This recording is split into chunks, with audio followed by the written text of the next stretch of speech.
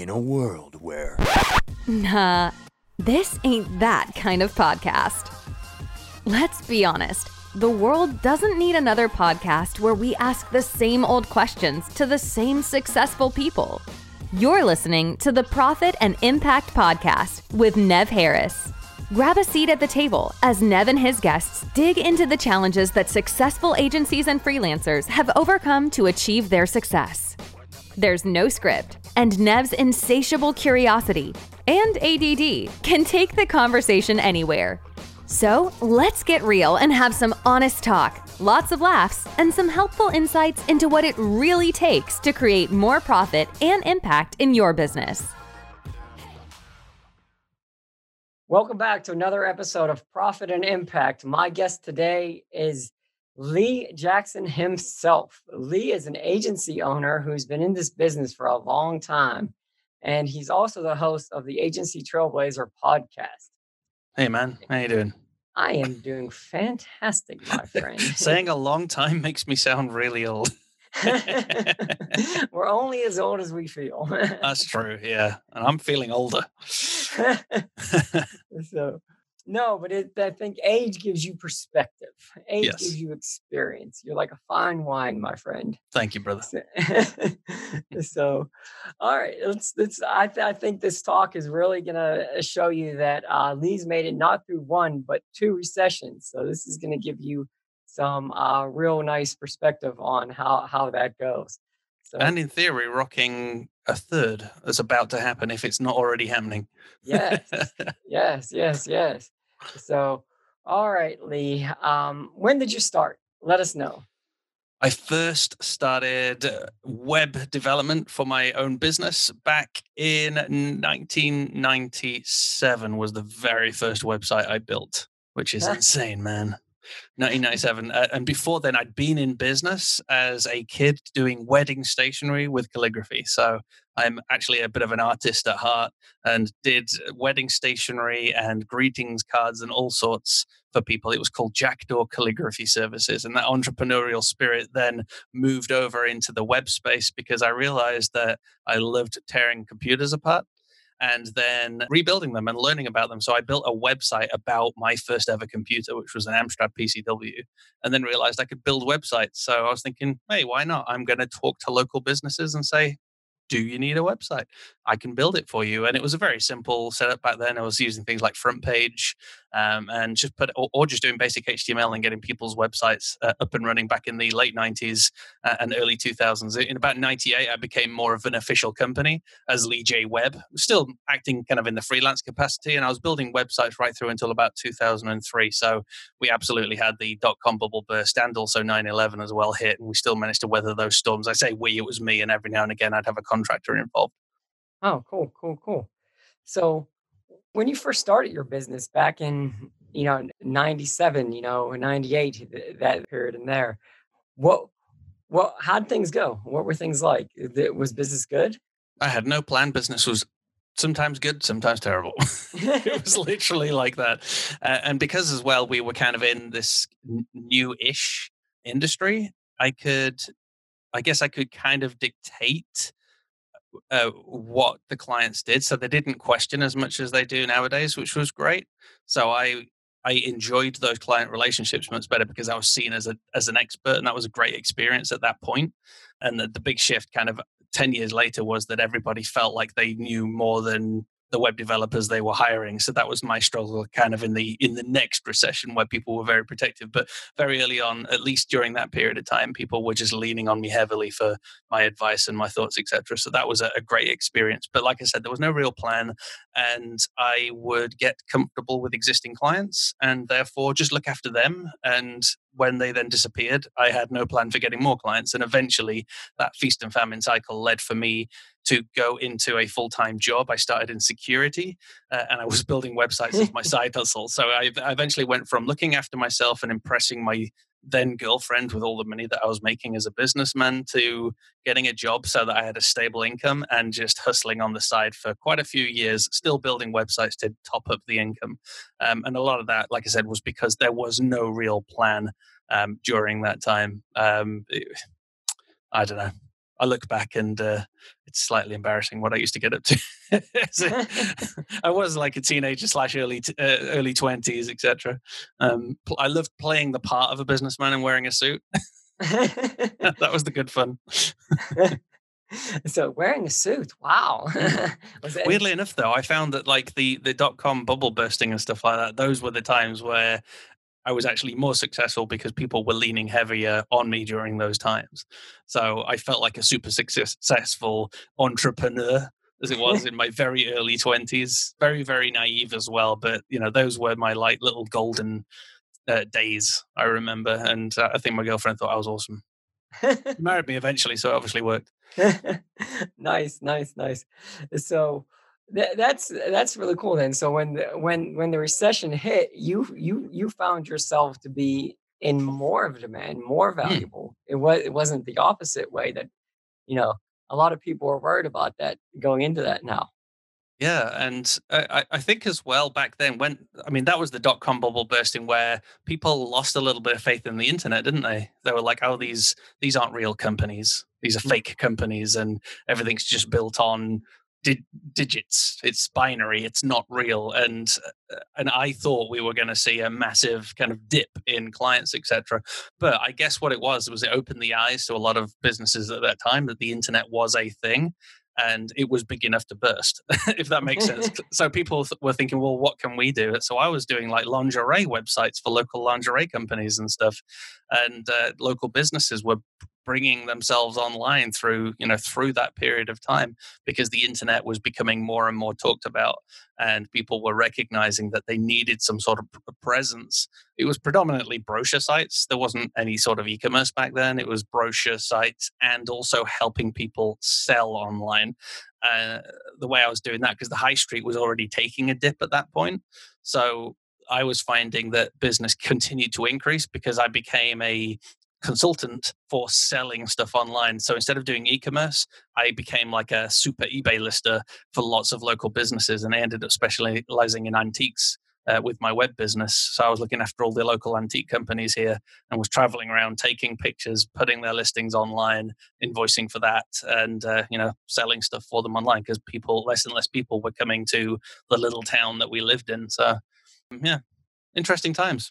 Yeah. But I had to add that to survive through the recession, to do that nichey thing of going to all these antique shops, etc. But just by doing that and by helping them shift more stock, etc., it grew my brand to the extent where I didn't have to do any more active marketing because antique businesses were recommending me to other antique businesses, and it just went from there. So eventually I got the job though and gave in. No, what made you? When was it? What year about was it that you got the job? 2003. I remember I was just I was absolutely exhausted because I was constantly trying to hustle to get the income in, but I had no real plan. By now, people had already worked out in 2003 how to list eBay stuff themselves. You no longer need to pay some dude for it. And I had not really taught myself much. I was doing the same thing for like 2 to 3 years and getting away with it's the wrong word, but without upskilling myself, without focusing on some sort of strategy and growing my business in that sort of way, I was essentially stagnating and could not work out how to grow this thing. So I ended up switching to I'll do any website for anybody who asks me, which isn't great. That's a really bad idea, just letting you know, which meant our leads dropped. And I was like, well, I better get a job because my girlfriend, I want to make my fiance, and we're going to get married in like 2 years' time now. So I need a stable income. So I'm going to get a job for a while, and I'll just do websites on the side to top up the income. At the same time, you had a lot of builder platforms out there as well, which everyone was worried about in the web industry. I joked that Front Page put me out of business because that grew, and you had Front Page extensions on hosting platforms, and people were building their own websites, and you could even build a website in Publisher, I think, as well. So people were really just building some real tech, and I had no idea how to compete with that, if that made sense, because it felt like my job was being replaced. How wrong was I? Because I'm still in the web industry, but at that point, a lot of fear came in, lack of strategy, a lack of identity. And I just said, yeah, I'm gonna take this job and just do stuff on the side and become known as that, Jack the lad, nice guy Lee down the road who'll build you a website, and it's not too expensive. Yeah. Which again is not a great strategy, because then you get trapped in corporate for years, and that's exactly what happened. There's so much to unpack. There's so much interesting stuff there. What it's one, and I forget who said it, but it was somebody, it was following, that said, what got you, I think they even wrote a book on it. What got you here won't get you there.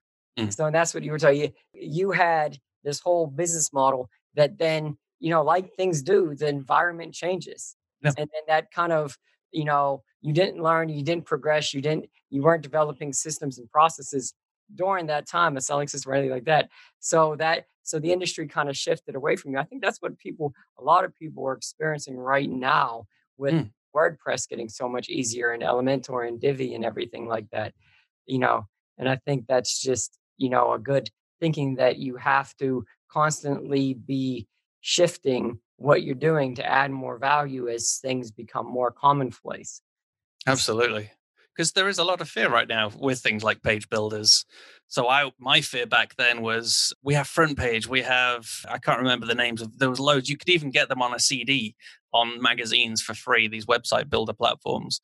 There was software you had to install on Windows. It's hilarious, isn't it? And then eventually you'd hit publish, and it would essentially be a big, massive JPEG all chopped up. But, people didn't know, and I didn't know back then. I was just like, how can I compete? And then we have that same kind of cycle. We've had that same cycle now for a little while with page builders. However, most web development companies, instead of freaking out, have actually embraced that technology. So they approach it as, hey, we're consultants. We will build a platform for you. We'll build a website. We're going to do the design, because that's our expertise and skill. We're going to create a great UX.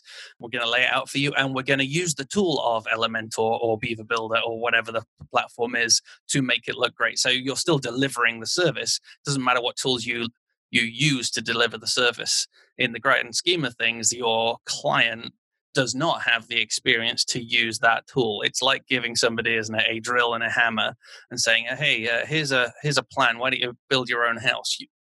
You can't do it unless you're a builder, unless you've been trained with the tools, unless you know how to read the architect's plan, unless you know where to put the nails in and what size screws to use and all of that sort of stuff. You need the 10, 15 years of experience. So for me, I didn't recognize that all those years ago in 2003. Hence, I kind of got a job and gave in on it. But over the last few years, as new technology comes out, my process has always been to say, how can we bring this in? How can we utilize this? Because at the end, all the client cares about is that they are going to get what they want from their website or from whatever it is that you're building for them. And they don't actually care how you built it. It's the years and years of experience that we have that allow us to add that value into their lives and into their business. Yeah, I think user experience and conversion and everything like that. I think building a website has now become a little bit simple. So how do you stand out and charge bigger bucks? It's like, you're not promising them a website. Now, you're not promising them a presence on the internet. You're promising them a presence that can convert. And I think that's a big key. But that was a fun tangent. I love tangents like that. Oh, yeah. What were we meant to be talking about? Sorry. That's what I love seeing where these conversations go. I always say it's a conversation with a thought leader that, we're just going to dive down any rabbit hole we find interesting. So, because I just think conversations are interesting. But let's jump back to then where, because I think this is interesting. The dot-com bubble burst. And the hindsight version, the looking back on it, the long-term version of this story is there was a lot more opportunity for Lee back then. But think about that first month or two, when the dot-com bubble burst, and, like they were saying, people were worried, is the internet even going to be around anymore? Is this a real thing? How'd you feel about that? So I was started looking for a job. I was listening to it all, and I was thinking, oh my gosh, well, that didn't last very long. I better get a job. Maybe I could build computers. Maybe that's the way I'm going to go. I even tried that for a little while. I started trying to build computers for people. I can still build a computer. It's like something that I can do to this day and still do as a hobby sometimes. Absolute geek.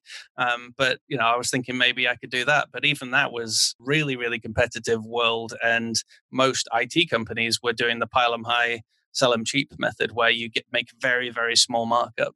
but you sell a lot. Therefore, that was something else I couldn't compete in. But yeah, for the first month, I was really worried, and I was finding every other channel, as I think most people would be, on, oh, well, what can I do instead then? Because I was listening to the news and I was believing that the internet was over, only for a very short time.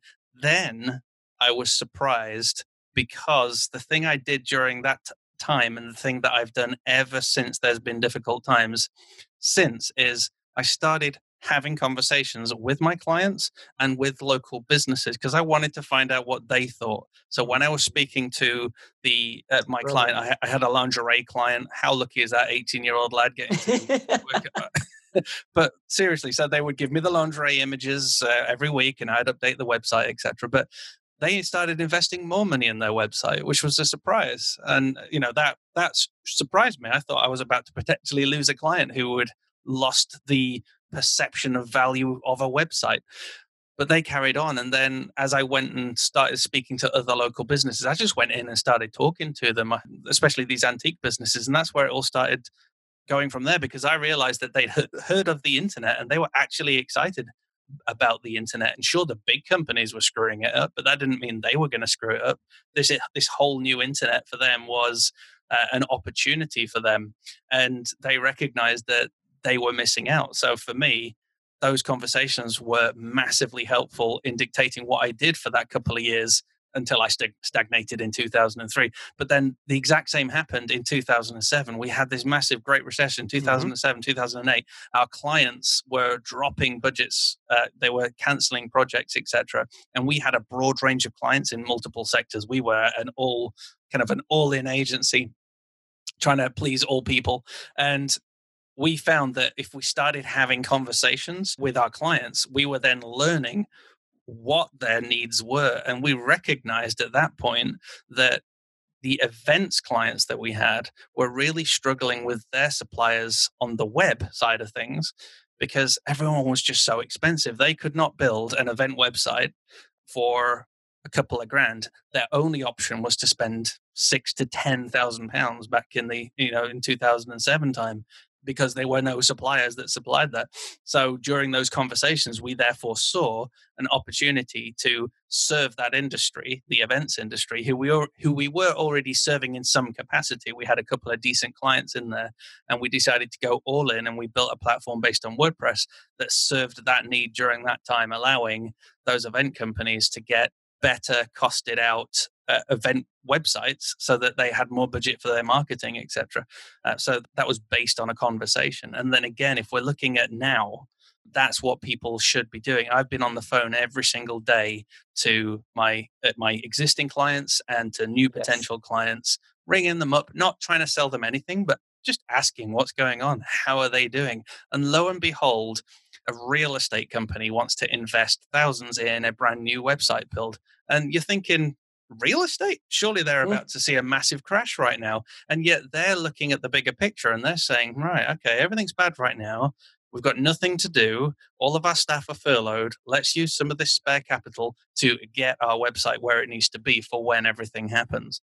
So, sorry, I feel like I've gone off on another tangent, but it's just a very important thing I learned from 2000, from the very first bubble burst, like late 90s, early 2000s. You've got the 2007, and now that having those conversations are what helped me not give up and work out where I needed to go and how I needed to pivot. What I've done, though, consistently every single year is continue to have those conversations, continue to call clients, because we do need, regardless of whether the whole world's in a global pandemic crisis or whether everything's all tickety-boo, we do need to be having regular conversations to make sure that we are consistently adding value and consistently serving the people that we want to serve.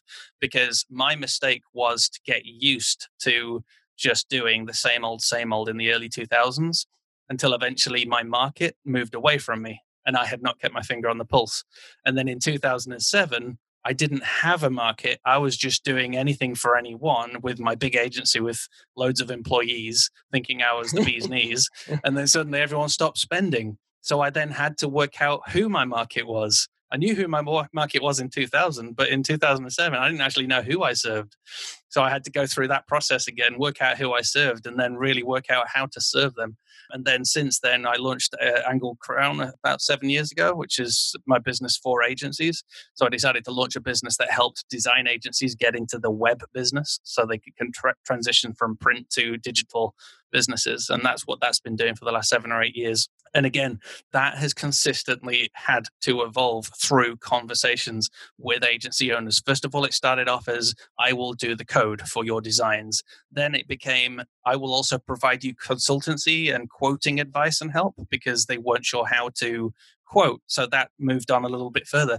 Then I realized that a lot of agency owners didn't really understand marketing or didn't have systems and processes. So I then launched the podcast, Agency Trailblazer. You can see the logo behind me. So that podcast launched. So I've consistently had to evolve as the people I serve share with me what their needs are. And if I'm doing that all the time, then COVID-19 is just another day for me, because it's just part of business. And I know that things will get better. And also, every major event like this has always been an amazing opportunity for business, as long as you don't keep watching the news and don't freak out. Oh no, exactly. I love so much of what you just said there, and that's why I like to keep it open and see where this goes, because that was gold right there. One, Lee, very successful getting through recessions and everything. That very successful in evolving his business, but still, in the beginning, when his first one, he still had that fear. And I know a lot of us are out there thinking that, it's not for me. I rode the wave and, I don't know, nothing's going to turn around. This is going to be, it's going to be done forever. The economy's not going to recover for years, all this kind of stuff. And they're like, maybe I should get a job. And it's just the same kind of feelings that you had, then you came up with a way to, which I think is absolutely brilliant, is what most people need to do. And I don't think people are doing this enough. They're scared to talk to their clients because they don't want to hear, no, we're going somewhere else. Well, that person, whether you talk to them or not, is going to leave if they need to leave. You calling them is not going to, make them leave. But yet you could find so much interesting, even if they do leave, but they give you an idea or a strategy for something much better. Because they're going to send you an email if they're going to leave. They're not going to talk to you because, no. So if you could talk to them and find out more. So I love the fact that you're constantly evolving your business, because I think that's the other thing. People get involved in a business and they get used to doing one thing one way, and they just want to stick with that because they're comfortable with it. Mm-hmm. But, there's nothing about life that's going to stay the same. We're looking at 30 to 40 years that we have to work, and there's nothing that's going to stay the same in 30 to 40 years. So if you're an elevator operator back in the 50s, you sure as hell better evolve. So, oh, yeah, exactly that. Yeah, things are not going to remain the same forever. So, me making WordPress themes as a business. So 2013, I think it was, I launched Angled Crown, and the business then was making WordPress themes. We predominantly now make our money from content and consultancy. We still do make WordPress themes. We actually make them using things like Elementor or Beaver Builder, funnily enough, which are the page builders that people were worried were going to put us all out of business. And so that still happens as a process, as a business that can run itself, or as a service, that can run itself with my team. But I'm still there then creating content, creating live events, and doing consultancy for other agencies to help them build. And I'm constantly having to shift and refocus my own message to answer the needs and the concerns of the industry in general. I launched a podcast episode. We were talking about it the other day, mate, weren't we, about the future of the web industry. And really, it was a kind of a call to arms to say, guys, we're in the best industry ever. The whole world now realizes that the internet is the single source of connectivity, of connection, of e-commerce, of resource, or whatever you want to call it, for everybody. The internet has been the way that we can all stay connected during this really stressful time. And businesses who were not connected know for a fact that, come lockdown end, we all need to get our asses online. Yeah. We need to be able to we need to be able to survive another lockdown in the future, where we can shift product online, where our supply chain will not fall apart, etc. Therefore, the agency owner space, agency owners, guys, ladies, we're all in the perfect space right now to go and have these conversations with local businesses and be there when they are ready to get them online and to ensure that they have got businesses that can weather storms like this. So actually, as scary as it is right now, where we may feel like we've got no business and people are holding back, that might be because we're just not having any of those conversations for a start off, just picking up the phone and saying, hey, I'm not here to sell you anything. I'm just saying, how you doing? Are you keeping safe? Are you home? Are you all right? But those sorts of conversations, I promise you, will lead to some very exciting opportunities in the near future. Because it's happening to people I'm talking in our community who listened to that episode, who've emailed in and said, I've picked up the phone. We're selling already. People want to invest. It's like, holy moly. Yeah, I think there's two camps right now. There's people that are like so busy right now, and there's people that are struggling right now. And I think the people that are busy, one, they might have a really well developed niche, or niche. Niche. You want to say? We would say niche. Niche. Okay. So yes, I don't know. I have so many international friends that I don't even know how to spell words anymore. Me neither. So my accent's all over the place. I used to say progress, but now I say progress. To pick up your thought, though, the people who have got that really well-developed niche are doing pretty well anyway, because businesses are recognizing they need to invest, and they want to invest with the people who are the leaders in that particular niche. Equally, you've got the people like me back in the day, where I served all people and had no particular identity. I didn't have a personal brand, I didn't have a business brand, and I wasn't known for any one thing that I did really well. And they're the sorts of businesses who will probably be struggling the most. And that's what I've experienced, who are struggling the most now, the people who don't have that sort of identity, and they have not put their stake in the ground and say, hey, we do these one or two things really well for these one or two different types of people. The minute that you start to do that, you see those are the businesses that do really well. And even let's look at the restaurant business. Say you are specializing in building restaurant websites. I imagine right now you might be thinking, all right, well, every single restaurant has had to close their doors. There's going to be no business for me. This is really terrible. I'm really scared. If you don't pick up the telephone, then it's a self-fulfilling prophecy. If you don't call the shop owners that you know, if you don't call the restaurant website, the restaurant clients you already have, and ask how they're doing, etc., and don't have these conversations, don't offer them help, then it's a self-fulfilling prophecy. You will lose out on business. But you could be calling your local Italian right now that you built a website for 2 years ago, and have a conversation and say, hey guys, how are you doing? Have you got any sort of delivery service? How's the supply chain looking? Do you think you could put a form on your website? I could help you. It'd be free. Just put a form on your website for people to place some orders, and you can start doing deliveries. Let's just get you going again. Let's do something now to help you during this time, and we're here for you, when you need us in the future, etc. So picking up the phone, having those conversations, no matter what industry, and even the travel industry right now, yes, everything's on hold, but people are thinking about the future. And if you're talking to them during the bad times, they're sure as hell going to remember you in the good times, when they're looking for that person to come and help them with the new build or whatever project they have. It's the person who called, who cared, that is the most likely to get involved in the future. Yeah. Pick up the phones, folks. This is old school, isn't it? Proper old school. Pick up the telephone. Yeah. I think that connection, no matter what time, I think email and text, and we've gotten into such impersonal kind of way to like interact with each other. And I think people want connection.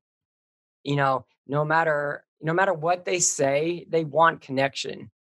So I think text makes things easier. I think email makes things easier in a way, but I think also like they want that. And I think that's what people are realizing more and more. It's like the funniest meme I saw was the meme that said, I don't want to ever hear again that for $1 million, you could go live in a cabin in the woods all by yourself. You couldn't even last 5 days in your own house. Exactly.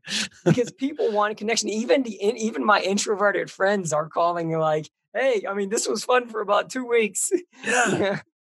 Well, on that, I am one of those people who I have high anxiety. I don't do well in public, to be honest. People don't realize that. I seem like this really confident guy who has a personal brand and everything, and I speak on stage. But all of that really drains me. I find it really stressful. I've got tons and tons of different mechanisms to cope with that. I'll often be in a very busy event, and lots of people will be talking to me. And then people must think I have a really weak bladder because I claim I have to go to the restroom. But what it is that I'm going for a break and I'm going to stand in the cubicle just for a minute to recharge, and then I can take myself back out into the room. So I thought that this isolation would be incredible. And it was for 3 weeks. And I'm still actually secretly enjoying just being at home and with the family. Don't get me wrong. But I absolutely do miss the connections with people. And I thought I would have less meetings, but no, I have way more meetings on my calendar now because I'm saying yes to more people because I just want to flipping chinwag with someone. Come on, let's have a conversation. I've even got a virtual pub going on now. I meet every Sunday with my mates on a virtual pub, and we all have some drinks and we chat and we play games. It's hilarious. Nice. Yeah, I had my birthday was March 26th, and my friend from Australia that I never really get to see. She was flying in. We were going to this conference, but we were flying in a couple of days early, and we were going to hang out and go to Napa Valley and whatnot because I had a guy that I was working with that he wanted to take me to a winery and everything. So it was really cool, and I was really excited about this. But then all that got canceled, and good, but I had the greatest. And I thought, oh, this birthday is going to be like nothing. But I had the greatest birthday, and my friends threw me a virtual surprise birthday party. Oh, that's cool. And it was really, really cool. So and my friend, they sent me wine from like a vineyard we were gonna go go try. So it was like we kind of did the same thing. So I just think there's it's one of the, I'm not one of those people that really do like really big things all the time. It's a birthday. So it's like my birthdays are like they come and go. But this is the one I will always remember because of that. It's the one that stands out. So I think there's some really cool things that come about from that. So you mentioned that you do live events now. Tell us about that, and how'd you get started in that? That's kind of cool. Sure. So I've always wanted to do live events, if I'm honest. I'm a churchgoer. I've been a part of our worship team for like 6 years and do enjoy planning things and enjoy getting lots of people together. If I've been a part of the organization of it, I can cope. If I go to other people's where I'm not in control, I can't cope, which is really weird. So I am like the event organizer who's happy to be at his own events, but I'm the guy who struggles to go to other people's events, which is kind of weird. And I've never quite worked that out. So if you are like a psychologist and listening to this episode, I would really, really love some insight. I presume I'm a control freak. Maybe that's what it is. A few years ago, I recognized that even though I find going to events ridiculously draining, when I go to an event, I always come away with new clients and new best friends. And I'm not even trying. Do you know what I mean?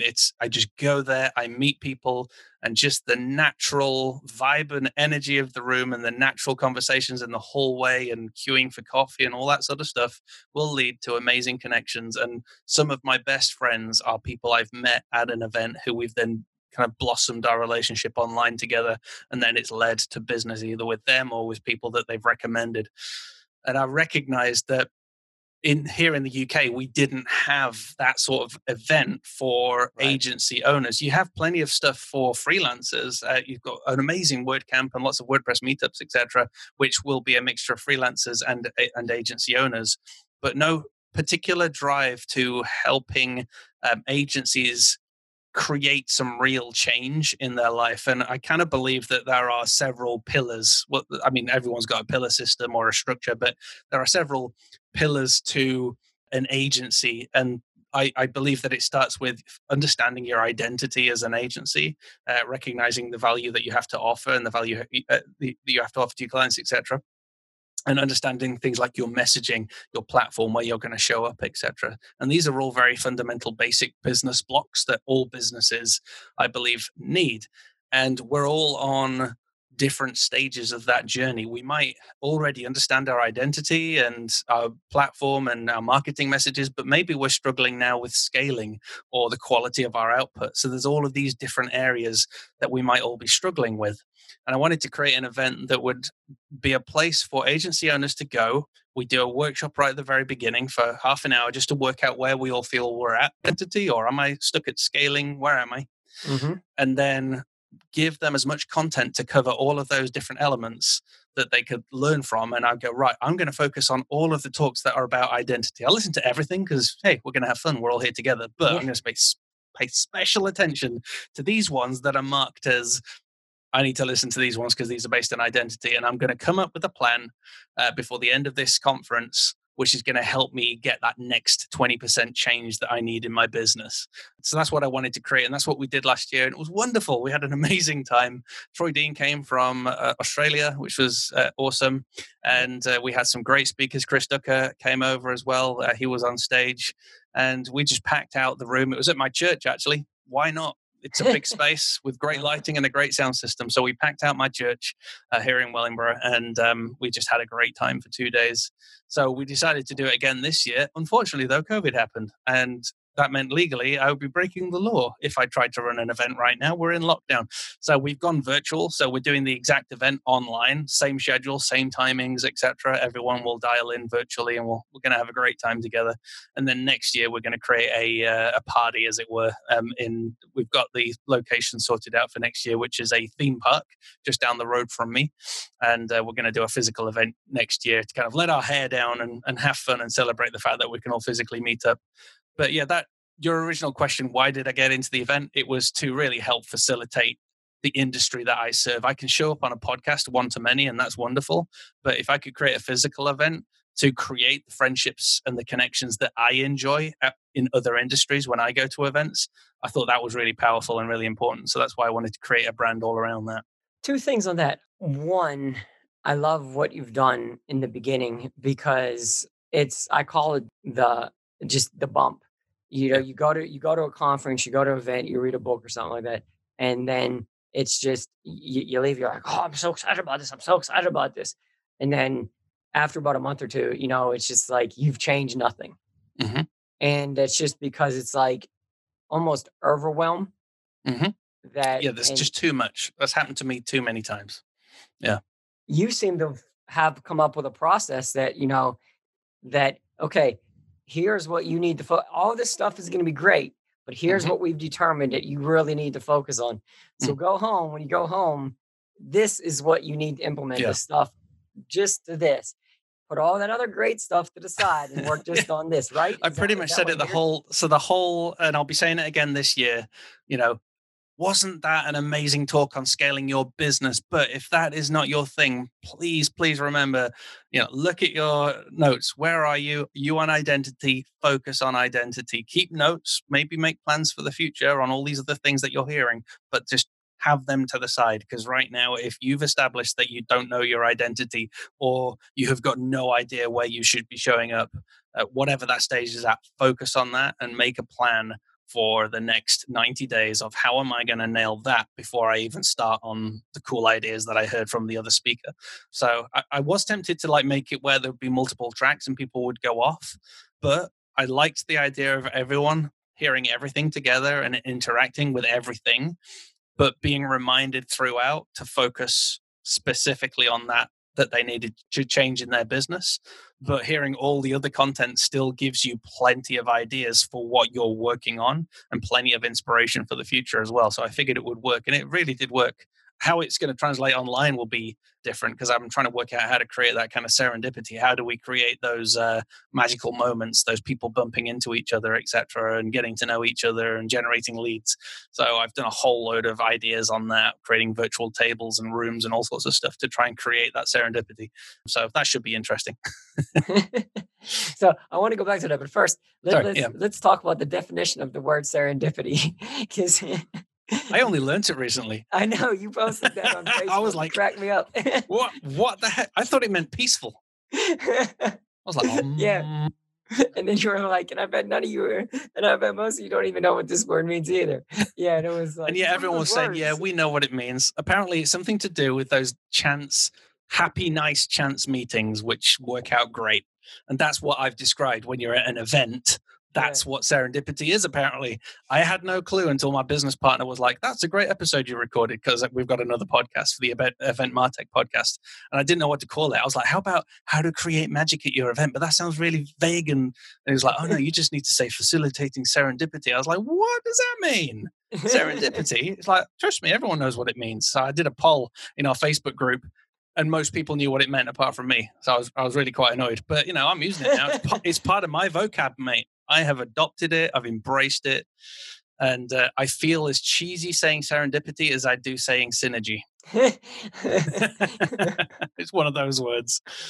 Or paradigm shift. That Oh, was the yeah. buzzword back in the Yeah, day. you kind of creep out a little bit, but it does what it says on the tin. So I just want to talk about, like, you've talked about this event going virtual, and there's something that you did, and I think so. With my birthday and with all this traveling I did, I had some things booked with Airbnb. Mhm. Okay, when this came out with COVID and they started canceling, you couldn't travel anymore. Like, Airbnb said, we're refunding your money no matter what. Yeah. Here's your money back. You know, if the vendor is going to give us a problem, tough. Yeah. We'll deal with them. You don't have to deal with them directly. We're going to, because normally their policy is no cancellations or whatever cancellation Mhm. vendor. So VRBO was another big site to rent stuff like Airbnb. They pretty much said, I don't know, they might have changed this at this point, but at that time they pretty much said, you're screwed. We're not doing anything. Nice. You're stuck. And I think so when I'm going to and I made my decision right then and there. I will never deal with VRBO, and I Mhm. will always deal with Airbnb. Mhm. I think you made a similar kind of decision when you had to cancel your live event. And I know you're going to take a financial hit to it, but I just think that it's such a class act. And it's one of those things you're saying, why do you come away with these friends? Because you're a genuine guy that cares to look out for people. And he'll pay me my $20 after this is over. But no, Lee, to tell everybody what you did, because I just think this is amazing. Oh, okay. So we're doing the virtual event this year. We're doing the exact same program. We're adding extra value where we can because we're adding extra content, etc., and opening up some of my archived content, which is awesome. I've been doing content for like years, so we've got some extra value templates, downloads, etc., processes. But also, I figured that it wasn't going to be too much of a hit to then give everybody who had bought tickets to the physical event of 2020, they're all getting a free ticket for 2021. So everyone gets to come for fed, they get drinks, they get fun and swag bags and everything, and it's all on us next year for the event next year. So it's almost like postponing the event and putting on another one, if that makes sense. Because a lot of companies have just postponed their event, but that I felt like the content of agency transformation needed to be delivered now in May because people need to hear it, because people have time to transform their businesses right now and people need to hear messages of hope. So it was important that we still did the event, but then we can also do it again in 2021, which hopefully by then all of this nightmare will be over.